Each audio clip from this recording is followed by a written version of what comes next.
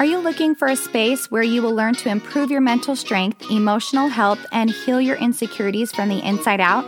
Take the first step to living a more meaningful life with the Better Me with Body by Bree podcast. I'm your host, Bree. I'm a certified personal trainer, entrepreneur, and mother of 3. I've helped empower thousands of women to take action through fitness, nutrition, meditation, personal development, and aligning thoughts with action. This podcast is for those who are ready to feel inspired and motivated to live a more purposeful life. Let's grow together. I don't know about you, but the second my child turns 3, they turn into a tantrum-throwing wild child. And it's kind of turned into a joke in our family that they're really sweet until they hit 3, and then everything changes. So I have behavioral therapist Lori Abish on the podcast to walk me through a session with Mila and how to help her with tantrums and her need for independence. In this episode, we will cover how to handle tantrums with your toddlers, what to do when they want independence and how to turn it into a positive, and how to make bedtime smoother, and so much more. I'm telling you, it is all our systems. Let's get started. Lori is a world-renowned child behavioral specialist and parent educator who has 30 years of experience serving kids and families of all backgrounds. She's also known as the child whisperer and possesses an uncanny ability to see children, allowing her to seamlessly correct even the most mysterious behavioral challenges. Her goal is to transform homes into peaceful environments that enable kids to thrive and their relationships with parents to flourish. Parents can contact and receive services from Lori through the getmanatee.com. And Lori is a director of parent coaching for the company, which provides parent coaching and mental health services for families across the country. Now, I hired Lori as my behavioral therapist for Jameson. She completely changed our lives. She helped us so much with Jameson's behavior that I just wanted her to come back on the podcast so she can help us with toddler behavior. So you're going to learn so much. Let's get started.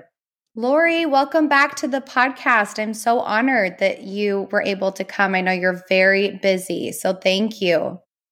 Bree, it is an incredible pleasure to be here to talk with you and to be able to help families across the country, whoever is listening, because I know the need is great.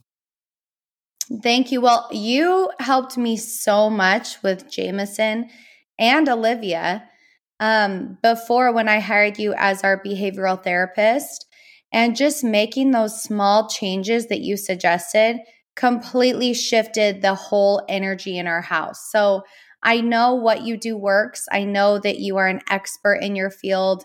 I've implemented your stuff and you are a miracle worker. So we're going to see if we can work our magic now on Mila. So any moms listening, if you have a toddler that is struggling with tantrums or having to be independent or bedtime, we are going to cover all of that with Lori, and she's going to help walk us through how we can help our children so that it's not so taxing, because it is very draining having a toddler. So I will say the first 2 years when I have a baby, I'm like, oh, they're amazing. They're so sweet. And then when my kids hit 3, I'm like, I don't know what happened. Like, is that a developmental thing where they start throwing more tantrums and they start wanting to do everything themselves and they start being really stubborn and everything takes 10 times longer to do? Is that a developmental thing? It is a developmental thing, but it is not any one of those behaviors that you mentioned is not inevitable. The terrible twos, which we believe really starts, in toddlerhood when children start walking all the way through age 3, we have kind of characterized as this period of development that seems inevitable where kids are screaming, tantruming, resisting, maybe hitting, biting, and grabbing too. And the truth is most of that is a myth. And that's what the fortunate information is to you and to all the families who are listening who are dealing with those kinds of behaviors. Now, if you want, I think it is the best idea to start with how toddlers and 2-year-olds kind of communicate, and help parents to understand that you don't have to expect the whining, screaming, and the tantrums, that this is actually a learned behavior from when they are very, very small. Okay, so would you like to start there? Yes, let's do it. Let's dive right in. So what we need to understand is first to look at the emotional area of trust. And the early foundation for trust, as I've said on your show before, has to do with consistency and predictability. And that is the consistency and predictability of the parents and the routines within the homes. That means the morning routine, the mealtime routine, the bedtime routine. And what I always talk to parents about in terms of trust and consistency and predictability is that within your communications, a parent's words and their actions need to be aligned with each other, which you know very well. So communications with a toddler often start with whining, and that is because their communication ability is very minimal and extremely limited. So like when they're asking to be picked up, you get communications like "me" or mommy, or and it is in that whining nature. And in order to let a child know that they are being heard, parents automatically go to their child and pick them up and soothe them and so on and so forth. Kids will do the same thing when they want milk. They'll kind of whine to get it. And you get this little crying tone to their voice, and parents, again, respond right away by giving them the milk. But as children get older, they turn 1 and then they turn 18 months and they turn 2, parents also have to realize that their language is developing. And so therefore they need to start raising the expectation, the communication expectation, to match their child's verbal linguistic capability. Otherwise, you will continue to nurture that whiny kind of babyish communication style that you've already developed, because that's what kids come to trust. That when I whine, when I moan, when I cry, I'll get picked up, I'll get a cup of milk. So we have to start changing those patterns of communication, and we do this by redirecting our child. So if Mila is saying uppy and she's kind of whining or teary-eyed about it, instead of just going to pick her up, get down to her level and say, Mila, say up, mommy, or I want up. Depending on what she's capable of saying, that's what you should expect of her. And then if you are able to redirect her, she will repeat it back, and then you can pick her up, or then you can give her that cup of milk. So parents just need to stop for a minute, redirect, and then give the child what it is they're asking for, if it is something, of course, that is okay for them to have. Does that make sense?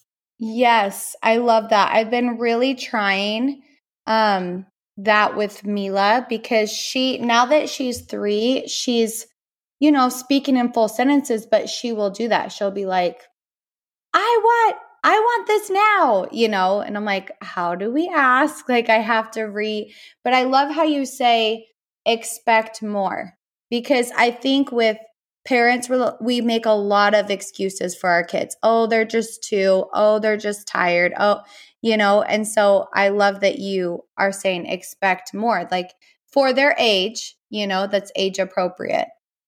Absolutely. And I think we talked a little bit about on the last podcast that I was on with you, that in terms of autonomy, which is a child's ability to be independent, if we are doing for our children what they are capable of doing for themselves, then we will create a relationship that promotes dependence as opposed to independence, right?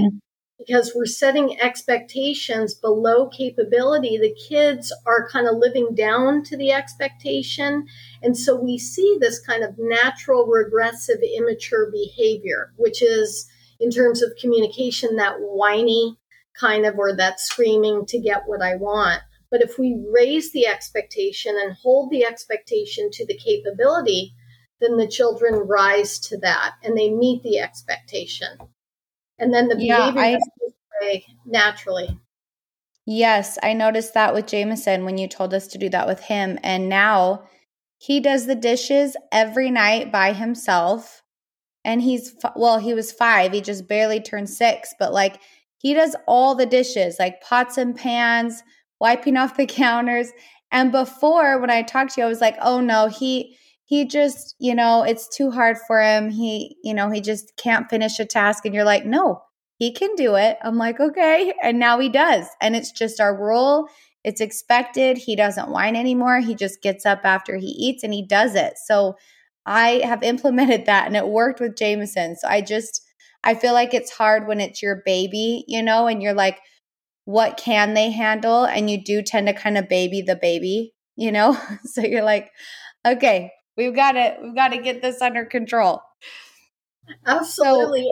And you make the greatest point for so many parents, and it's so important. I need to point this out.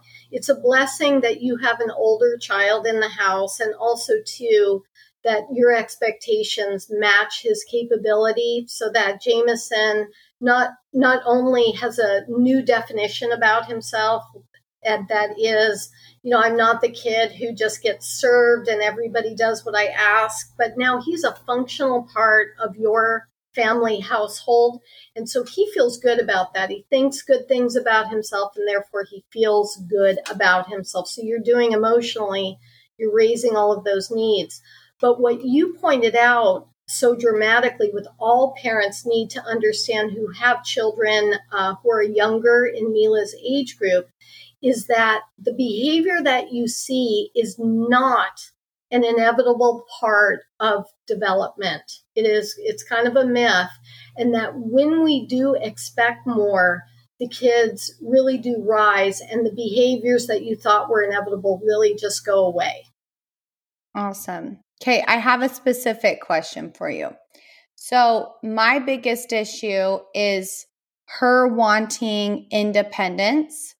And so like with Jameson, it was the opposite, where Jameson would be like, no, I want you to do it. You buckle it. You get me in. You do, With her, it's hard because she's like, I want to get in the car seat. I want to make my lunch. I want the blue plate instead of the red plate. Like, she is so stubborn. And when I can, I let her do it, herself as often as I can, because that's a good thing. She's being independent. It's a good thing. But when there are times where like we're in a hurry and she's just being so stubborn and will not get in the car seat, or, like she has to have the blue plate and I've already made her whole lunch on the red plate. At what point do you like give in to that? Or do you say like, no, this is what you're getting, like suck it up type of thing? Bree, you ask the greatest questions, because these are questions that I answer all day long, family to family to family. So let's talk about development and developmental progression. First, I want to start with physical development, because everybody knows the physical development progression from being a newborn, where a child is physically completely helpless in your arms, to a child. We know this is the order that it happens. A child lifts their head, they roll over, they sit up, they crawl, they stand, they walk. Almost every child in the world fits into that physical developmental progression. That is the order. We as adults, we kind of know how to facilitate the muscles, the coordination, and the strength that it takes to get kids from being in your arms to standing and walking and running away from you in the store. Now, with regard to listening, there is also a developmental progression, and parents need to understand that listening skills need to be developed first, before offering simple choices to them, and most definitely before starting compromise and negotiation. Okay? Because, and this is why parents have so much struggles with the listening issues nowadays, because we are in a far more collaborative type parenting culture where parents say, hey, what do you want to wear? What do you want to do? Where do you want to go? What do you want to eat? Kind of a thing. And so when you have that kind of parenting style with your child comes to believe that they're in charge because you're deferring to them all the time. Mm-hmm. So that when you do actually ask them to do something or even insist that they do something, they say, oh no, you've got it all wrong. You've been asking me to this point what I want to do with my life. I'm not doing it. So the first thing you have to do is ensure that you are developing listening skills with Mila, which means you need to be more directional and instructional when you speak to her. Like instead of saying to her, would you like to wear the red shirt or the green shirt? You tell her you're wearing the red shirt today. You're wearing the blue shorts today. And then the independence part that you're looking for is her putting those clothes on to the best of her ability, unless she needs you like to get a sock over her heel, that she does that part independently because she's capable of that. Children at a young age really don't know what's best for them to wear on any given day. They don't know what foods constitute a healthy, balanced diet. That's your expertise, Bree, in your professional and in your personal life. They don't know how much rest that they need. So parents have to dictate those things for them and be directional. Say, no, you're doing this now. This is not a time where you do have a choice.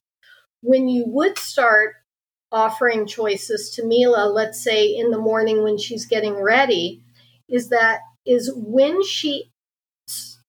you consistently see her accepting the clothes that you are setting out for her, and she's getting herself dressed without a problem and asking for help when she needs it, then you can say to her, you say, hey, Mila, I noticed that you've just been very cooperative in the morning. You get yourself dressed like a big girl. Today, I'm going to let you choose the color shirt that you want to wear. And so you give her a couple of options. Would you want to wear the shirt with flowers or the shirt with polka dots? If she chooses one of those two shirts, then great. You say you're ready for a choice and she's off and running. If she says, I want to wear the shirt with stripes on it, you say, oh, you're not ready yet. You're wearing the flower shirt, and we'll try a choice again another time. Does that make sense? Yeah, so you just have to set the foundation before you give them all the freedom. That makes sense. That's right. Yeah, they can be independent within the structure that you provide for them. Got it. So you have to have the structure. So does that go for bedtime? Because that's our other hardest thing is going to bed. She gets out of her room 7 times and she's like, I want a snack. I'm thirsty. I want to go potty. And it's just all distraction to delay bedtime. Yeah. So, and I feel bad because I'm really patient the first 3 times and then I get really upset. Get in your room. Right. So the first thing I want to acknowledge is her coming out and asking for a snack, asking for potty, asking for a cup of water because she's thirsty. When parents notice this pattern of I wants in a situation where you want something completely opposite because they need it, I'm letting all parents know that the communication that is coming out of the child's mouth, meaning the I want snack, I want potty, I want water, is not really what they're saying. The communication is, I need somebody to give me direction. I need somebody to put some boundaries around this particular routine of the day because I don't know what to do. I don't know what's expected of me. So that's really what's underlying there. So now with regard to bedtime really, really starts for most people after dinner, and it's the pre-prep bedtime is really what is going to dictate whether or not a child goes down relaxed and cooperative and stays in their bed or is amped up before they even walk into their bedroom. Okay. So my best advice for parents with regard to bedtime, getting into bed, staying in bed, and so on and so forth, meaning not coming out, is that you set it up in a way where right after dinner, they're in a working mode.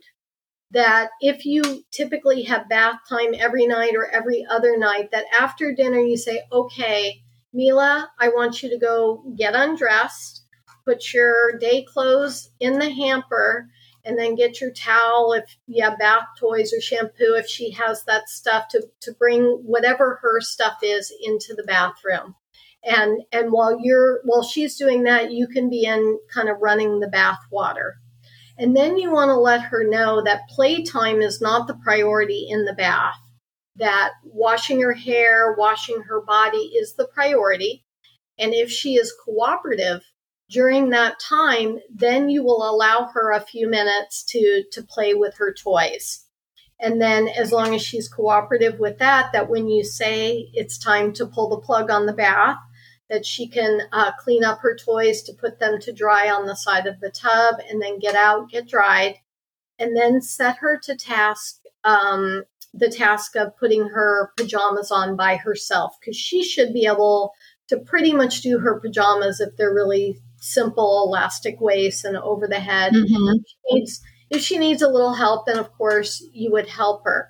But you explain to her that, Mila, as long as that you are cooperative and get your bath and your PJs on and your teeth brushed, if you do that without a fuss with me, then if we have time left over, then we can play a little game, a quiet game together, or we can watch a television show. And I always recommend to parents that if you are watching TV, make sure it's a calming show, like a Peppa Pig type tone, and not something that gets them revved up. And if you are playing a game, to make sure it's a game that brings calm to their bodies and not gets them hyper. Yeah, and we usually read books. Books usually calm them down. Okay. So you want to have criteria around books, just like because a lot of times, in a good majority of households across the country, children are kind of dictating story time where they're telling their parents, I want 3 books or I want 5 books. And I want you to read it this way, or I want you to read it 3 times. Yeah, so, that sounds just like Mila. She literally bosses everybody around. Right. Because she needs to develop listening skills in the evening. She's not ready to make a choice in the evening just yet. So you're going to tell her that. Say, if you want a story time, like if she's been completely cooperative during the pre-bedtime ritual, which was all those things I just talked about, then you say, okay, we do have enough time for story time. So if she is capable of making a choice of 1 or 2 books without it being an ordeal, like her taking 5 years to pick a book, then that's okay. But if she cannot make a choice in a reasonable amount of time, then you say, I'm picking the book or books, and your job is to get into bed and to wait calmly. And you let her know.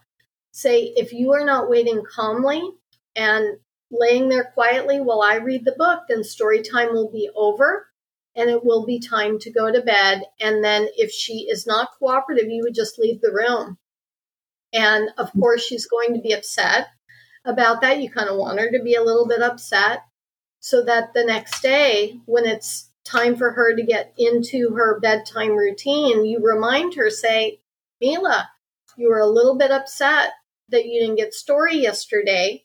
Remember, I asked you just to lay in bed quietly while I picked the book, and you didn't. You got upset about it, and Mommy didn't read you a story.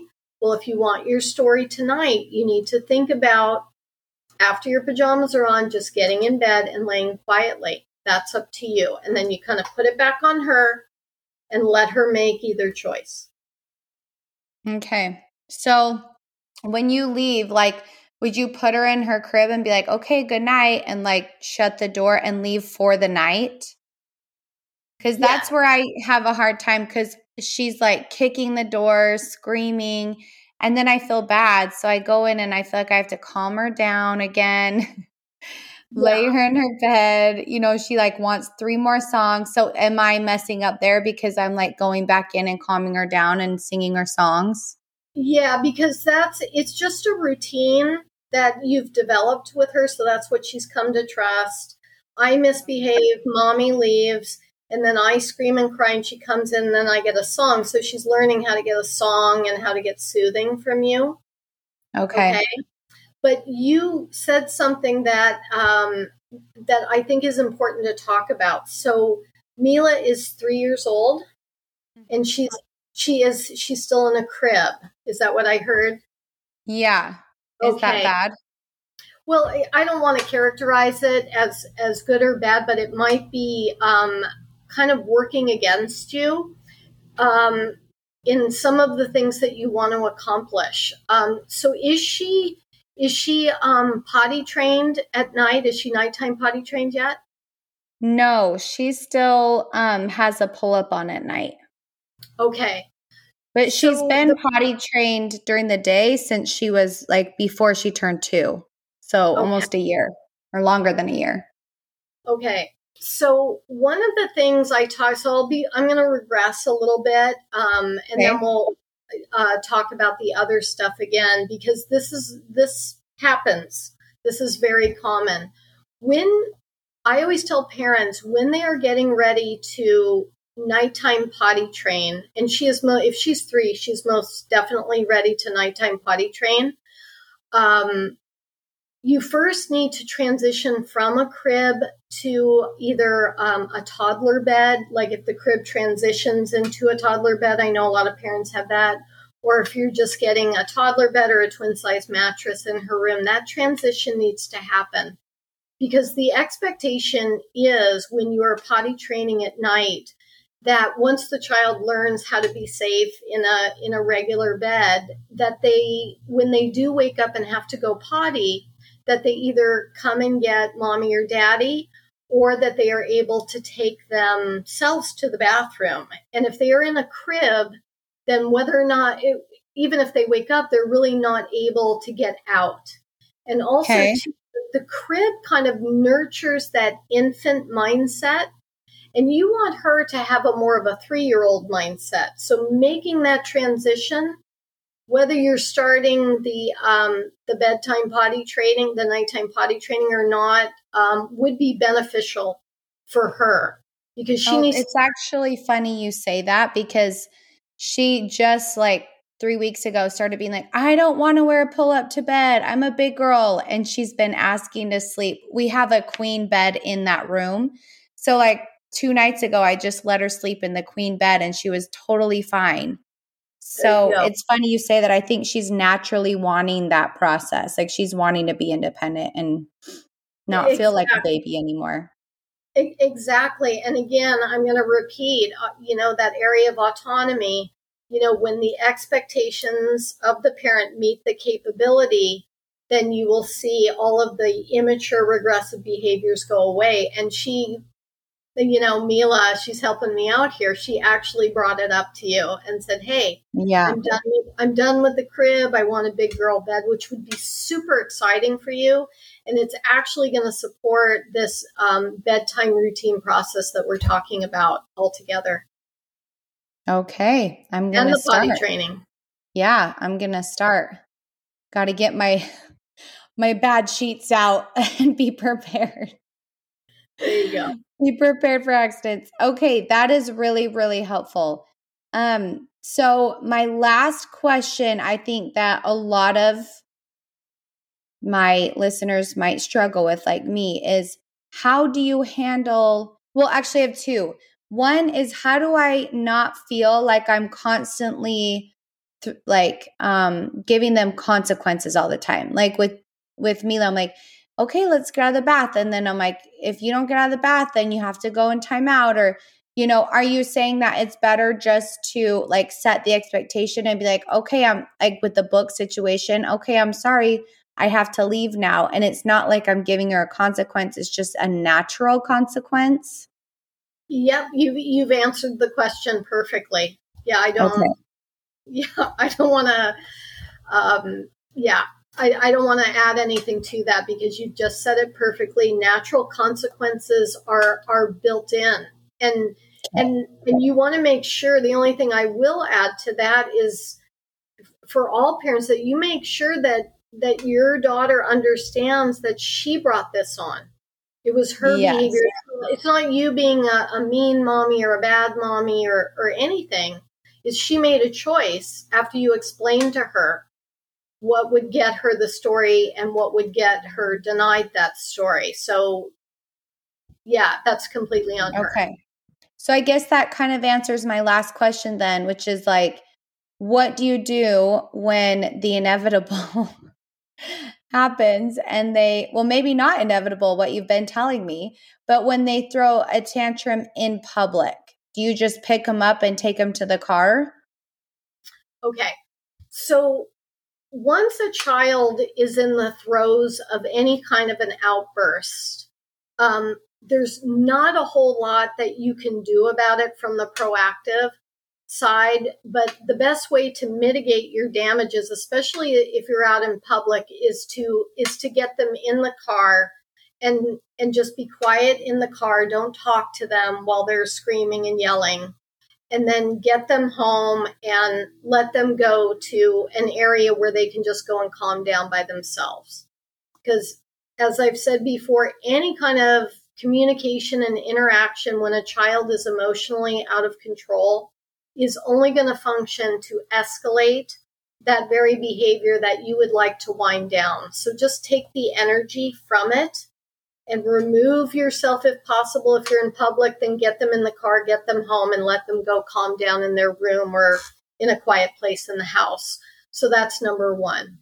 So then number two, you're aware that your child has had an issue somewhere in public. So let's say, you were in Target and you had to run some errands and she got out of control.